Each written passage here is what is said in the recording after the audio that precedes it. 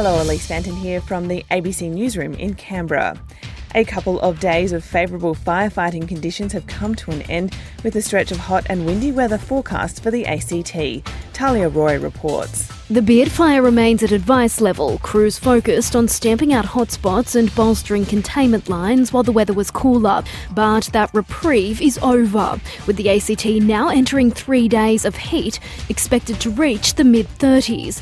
Today, temperatures will be accompanied by northwesterly winds and little to no chance of rain. Meteorologist Bimal Casey. The dry condition is very difficult for the firefighting condition. An ACT-wide state of alert is in effect, and the ESA says it's considering a total fire ban for Monday or Tuesday.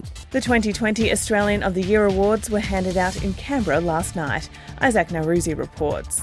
Dr James Mukey was recognised with the top award last night for his work preventing blindness, particularly through its leading cause in adults, type 2 diabetes. Sugar is as addictive as nicotine. World number 1 tennis player Ash Barty was recognised as the Young Australian of the Year, but she wasn't there to accept the award because she's playing the Australian Open 4th round today.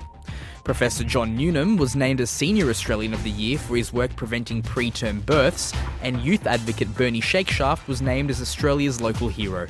In tennis, Nick Kyrgios has defeated 16th seed Russian Karen Khachanov in a gruelling 5-setter that lasted over 4 hours at the Australian Open. Kyrgios won the 5th set tiebreak for a 6-2, 7-6, 6-7, 6-7, 7-6 triumph.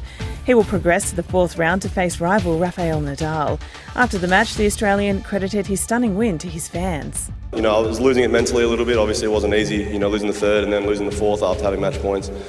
But as I said, my team, my support team, just you guys just willed me over the line. I thought I was going to lose, honestly. That's the latest from the ABC Newsroom in Canberra.